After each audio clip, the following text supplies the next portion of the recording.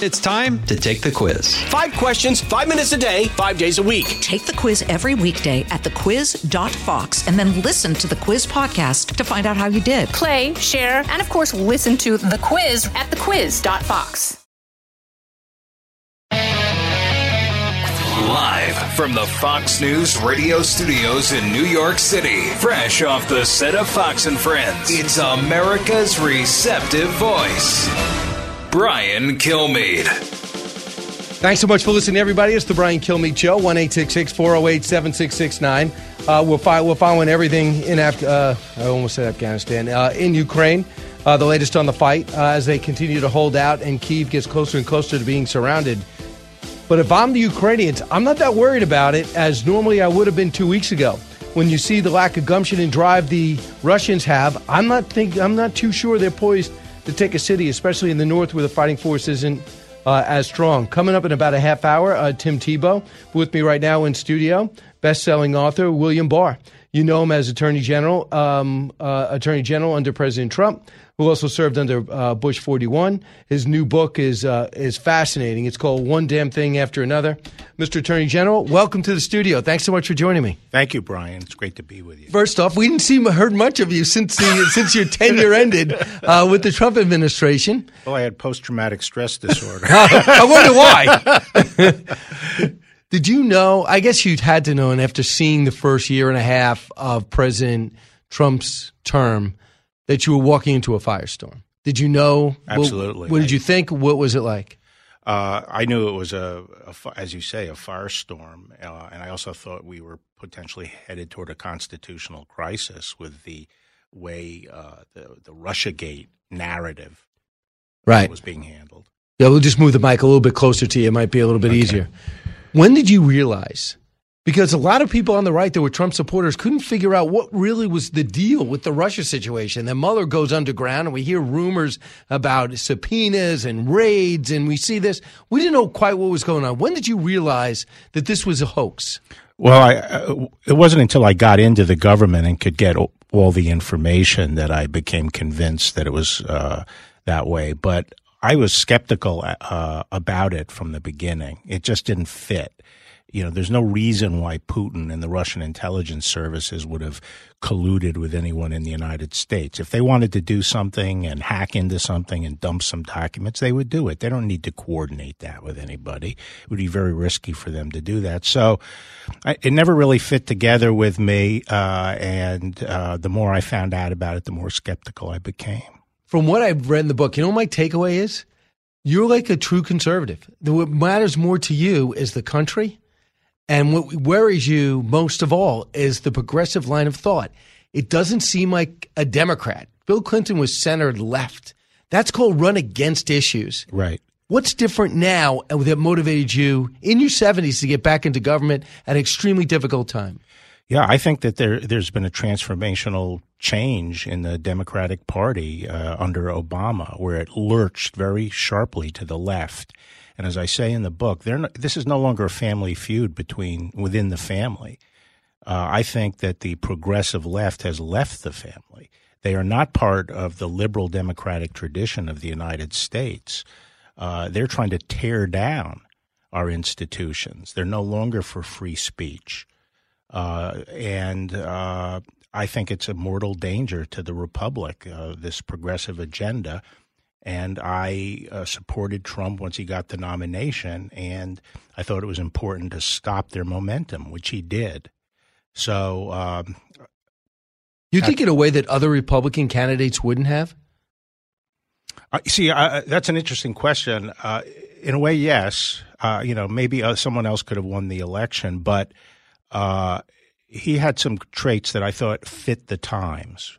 And one of them was the ability to fight back against the establishment, against the mainstream media, not be cowed by them, keep on going, and he could take a punch. He could take a punch like no one I have ever seen and keep going. And those that were the traits that were needed. And he has taught the Republican Party something. He's taught the Republican Party how to fight. I think that's fair to give him credit for that. And I think that that's improved the party going forward. I think there's a lot of positive things about the president. You're willing to accept the fact that he's atypical for a politician. You never saw anyone quite like him. You mentioned he can take a punch. He also had clarity of views. Yes. Especially at the border. Things like the border, things about America first. That wasn't just a line in a campaign that some speechwriter put in because it was poll tested or focus group tested. Right. I mean, he had, I sort of call them red meat issues. There were certain issues with him where he took a strong common sense position, and he was right about it, and nothing could get him off it. And I admired that about him. Crime, the drug war, the cartels in Mexico, the immigration issues, big tech and censorship. These were his issues that he was very fixed on, and he was unshakable on them, and he had the energy to push them through. What I say is his impulsiveness had some downside to it, but it also had an upside. And one of his upside was it gave dynamism to the administration and pushed things along. How do you explain the loyalty he generated? From his base? I think that what happened in 2016 is that a lot of ordinary middle-class, working-class Americans were just fed up with the smugness of the elites and the excesses of the liberals, the progressives, and they were mad, and they wanted to push back, and they felt the progressives had taken a wrecking ball to the country, and they wanted their own wrecking ball, and they liked the fact he was so plain-spoken and got in their face, and he was combative, and that helped them, and he was sort of speaking for them. And that's where I think that loyalty came from. I think that, and that's why in many cases it's still there, and he still polls highest amongst Republicans. You said in 2016 you would have crawled across glass to vote for him. Yes, and just on one issue alone, and that was the courts and the appointments. And Supreme Court, too, and the vacant judgeships. Right. And he delivered on that, as he delivered on a lot of what he promised. And just the courts, in my mind, justified supporting him. I always thought the Never Trumpers, were 180 degrees wrong. So, what do you think about the Supreme Court justice pick now? I think they're good. Over the long haul, they're going to be good justices, all of them. The president has this idea that if he picks somebody, they have to vote the way he thinks from then on in perpetuity. That's not the way it works. He really believes that, though, too. Yeah. What about Biden's nominee? I don't know much about her, but I think she's going to be, probably more left than Breyer was, more to the left than Stephen Breyer. What about the way Breyer was treated at the end? Yeah, I mean, it was pretty harsh. I think he probably would have liked to stay another year, but they basically retired him without his permission. Right. Have you ever seen anything like that? No. Right. Well, Johnson once negotiated someone off the Supreme Court by offering to make his son the attorney general. So, sometimes these games are played. I want you to hear a couple of things. We're in the middle of this Russia-Ukraine war. Yeah. You saw a lot of the foundation, the Russian hoax, really laid the foundation for something like this to happen because we could not make any progress and directly deal with Russia because for 2 years, Vladimir Putin was looked at as enemy number one of America and a close confidant of President Trump, which we now know is not true. Right. In what way did that play into what we're seeing now?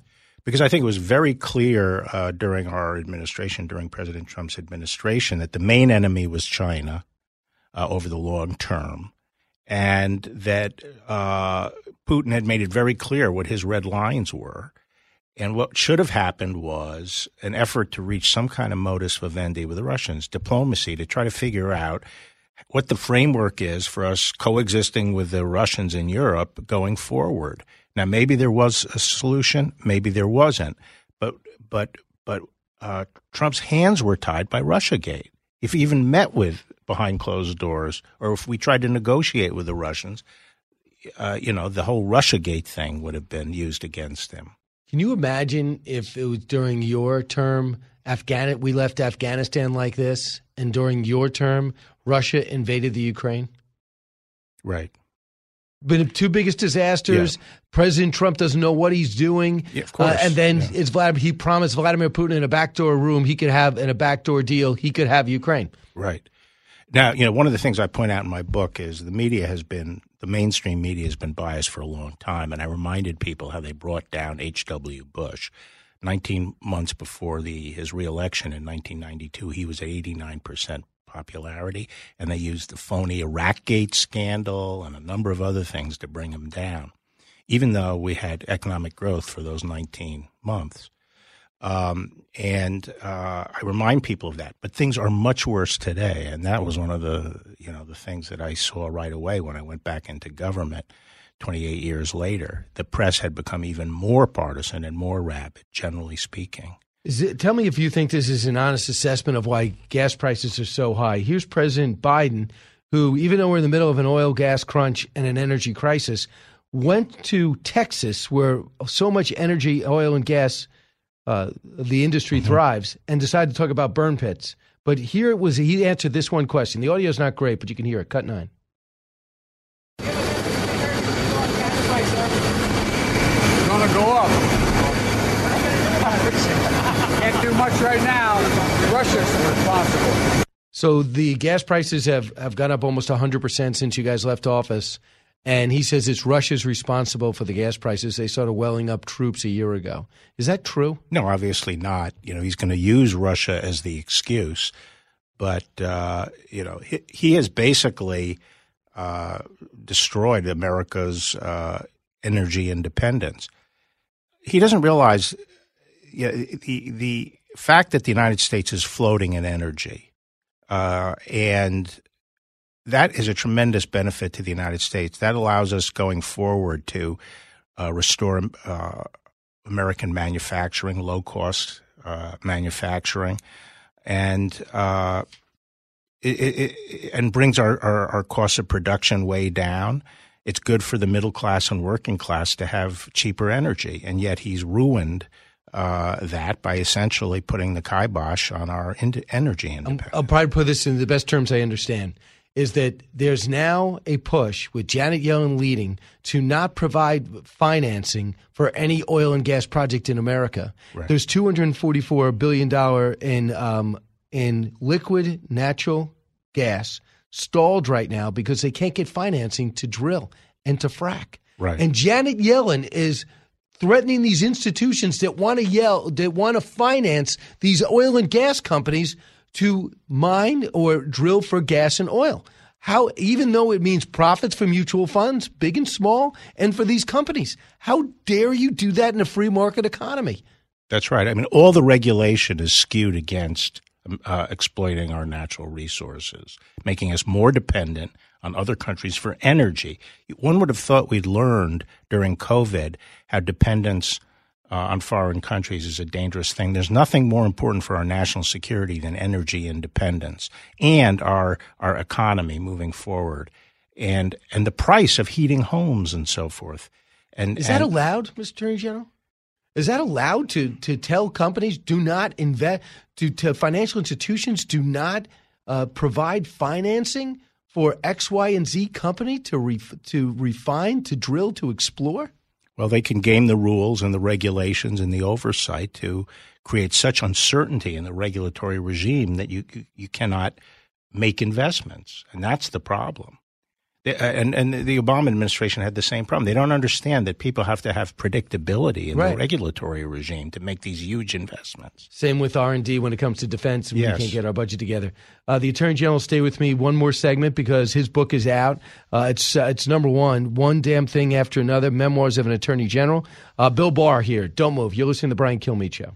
Don't go anywhere. Brian Kilmeade will be right back. Hey, folks, it's your man, Keyshawn Johnson, here to talk about Angie, formerly known as Angie's List, your go-to home services marketplace for getting all your jobs done well. Now, you might be wondering, what exactly is Angie?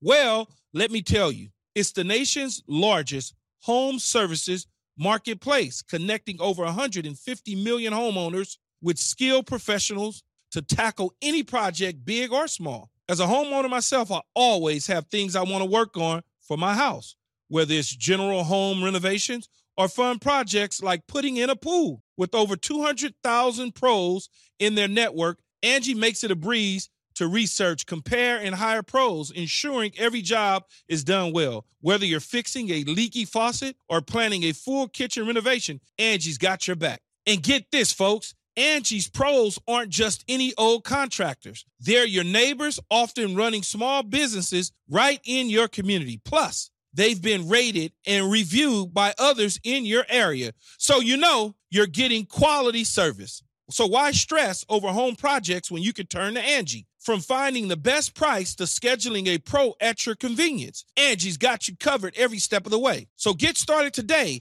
at Angie.com. That's Angie.com, or download the app today to get started on getting all your jobs done. That's Angie, your trusted ally in home services.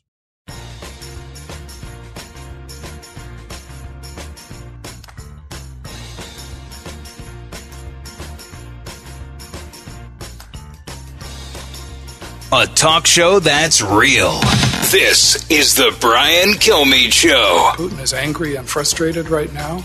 He's likely to double down and try to grind down the Ukrainian military with no regard for civilian casualties. That was Bill Burns testifying yesterday as CIA director, and so far it was pretty clear. They wanted to quickly get in within 2 days, decapitate Kyiv, the capital, and basically take the government hostage, put his own one in.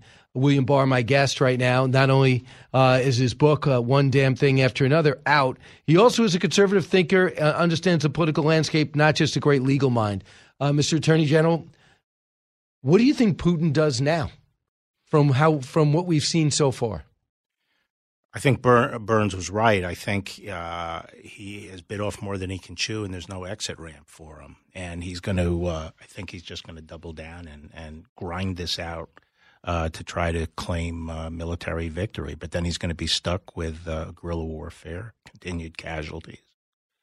You're working with Push 41 when the wall comes down, and we have a post-Cold War. And it's Mikhail Gorbachev, and then it's Boris Yeltsin. Yeah. And from what you saw then, as we tried to help them become a capitalist country, I thought, and they ended up being a lot of corruption, oligarchs, and not being – the people never felt that that capitalistic thing that we right. maybe take for granted. Having said that, do we have a Putin problem or do we have a Russia problem? I think we have both, in that Putin represents a certain strand of Russian thinking and Russia's cultural history, which is they conceive of themselves as a great power. They're generally very paranoid about people coming from the East or the West. And they were humiliated by the end of the Cold War. And so he is interested in building up Russia more. And I think that's why he has broad support in Russia. But I think that's going to evaporate, because I think the Russian people have had enough of a taste of sort of the Western style of life that they're not going to like what they see when they're being strangled economically. This MiG situation, you says, is indicative of what? The fact that we can't get 29 outdated 1980s MiGs into the country of Ukraine, or we're struggling to, is indicative of what? I think it was a major mistake by Biden not to put those planes and other hardware in earlier. He knew what was coming. He knew that he was facing a potential invasion of Ukraine by Russia. He told everybody. Right. And yet the only way to deter that would have been to flood in lethal aid, including planes. Now we're in the middle of the war. It's more risky to put those planes in. I'm not saying I'm against it, but it certainly has raised the risk for us a lot. And that's the kind of step that we could have taken beforehand that might have actually deterred the attack, along with more missiles and so forth up front. You understand Trump's language sometimes, gets him in trouble. Sure. When he said originally, when he started moving on the Ukraine, he said, "This is brilliant."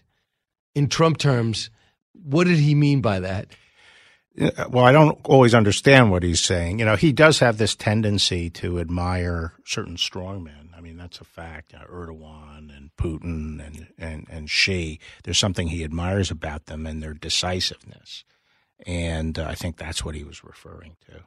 Right. Yeah. But people like to jump on that.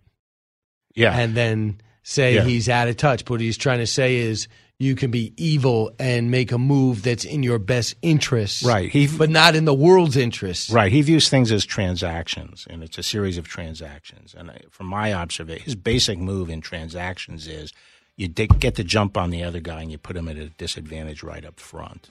So they want to negotiate away the advantage you've just seized right at the beginning. Right. So what I think he was saying was Putin's smart because he's jumping on it quickly. I have another job for you, press secretary for a second Trump term.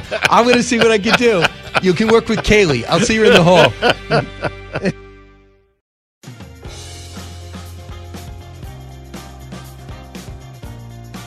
A radio show like no other. It's Brian Kilmeade. What they're doing with this bill is even amid the torrential downpour of nonsense that we get from these people, it manages to stand out because what we know about them is, look, the left, they have no integrity. They're liars. They're also good at branding. So they've taken this bill and branded it the Don't Say Gay bill. When not only does the bill not do that, the bill doesn't even mention the word gay anywhere in it. All it says, as the governor points out, is very specifically that there cannot be classroom instruction by a teacher about gender identity or sexual orientation for kids up to grade 3. And that was Matt Walsh talking about Governor DeSantis. Florida generated Governor DeSantis to sign a bill that people label Don't Say Gay bill. What they're trying to do is stop talking about gender and sexuality to kids that don't know anything about it in kindergarten, first, second, and third grade. That is causing outrage. Governor DeSantis not backing off. William Barr, my guest, his book is out, One Damn Thing After Another, Memoirs of an Attorney General. Enough said. Mr. Attorney General, how do you feel about this bill? Will it stand this test of scrutiny? Because the federal government is threatening to take some money or financing away if it goes through. I think it will withstand scrutiny, even if it takes getting it up to the Supreme Court. And I think it's an entirely reasonable bill. It's very reasonable to say that kids at that kind of tender age, that subject matter shouldn't be raised and taught in school at that point. Are you amazed that we have to have this conversation? I am. What happened with education in your mind? You have a long view of it in your book about what happened to the American education. We had a public school system that welcomed Christian Judeo values. Right. So there was no reason to really do what Europe has done. Could you expand on that? Well, the Western tradition has been that moral formation, moral education was the job of the parents and the church, and it wasn't the state's role to tell people what the good life was and make men in their own image. And but then when we established public schools in the middle of the 19th century, the religion that was taught there was basically consistent with the mores and the beliefs of most Americans. Up until 1960, 95% of the American people identified themselves as Christian. And the schools were basically Christian. They taught the Bible, they said the Lord's Prayer, and so forth. Then starting in the 1960s, they tried to secularize school by stripping out Christianity. And then starting under the Obama administration, it was more like indoctrination. It wasn't taking out Christianity. It was putting in something else that tells someone why to be good. In other words, if you say to someone, thou shalt not do this, then you better be able to explain why. And once you do away with Christianity, how do you tell people why? They started affirmatively putting in ideology, alternative ideology like critical race theory or transgenderism and things like that. Some anti-American views. Right, anti-American views. And so the state doesn't have any business doing that. The state doesn't have any business. And, what's weird is, the original settlers in the United States ran away from England because of religious liberty. But how did the English run school? Choice.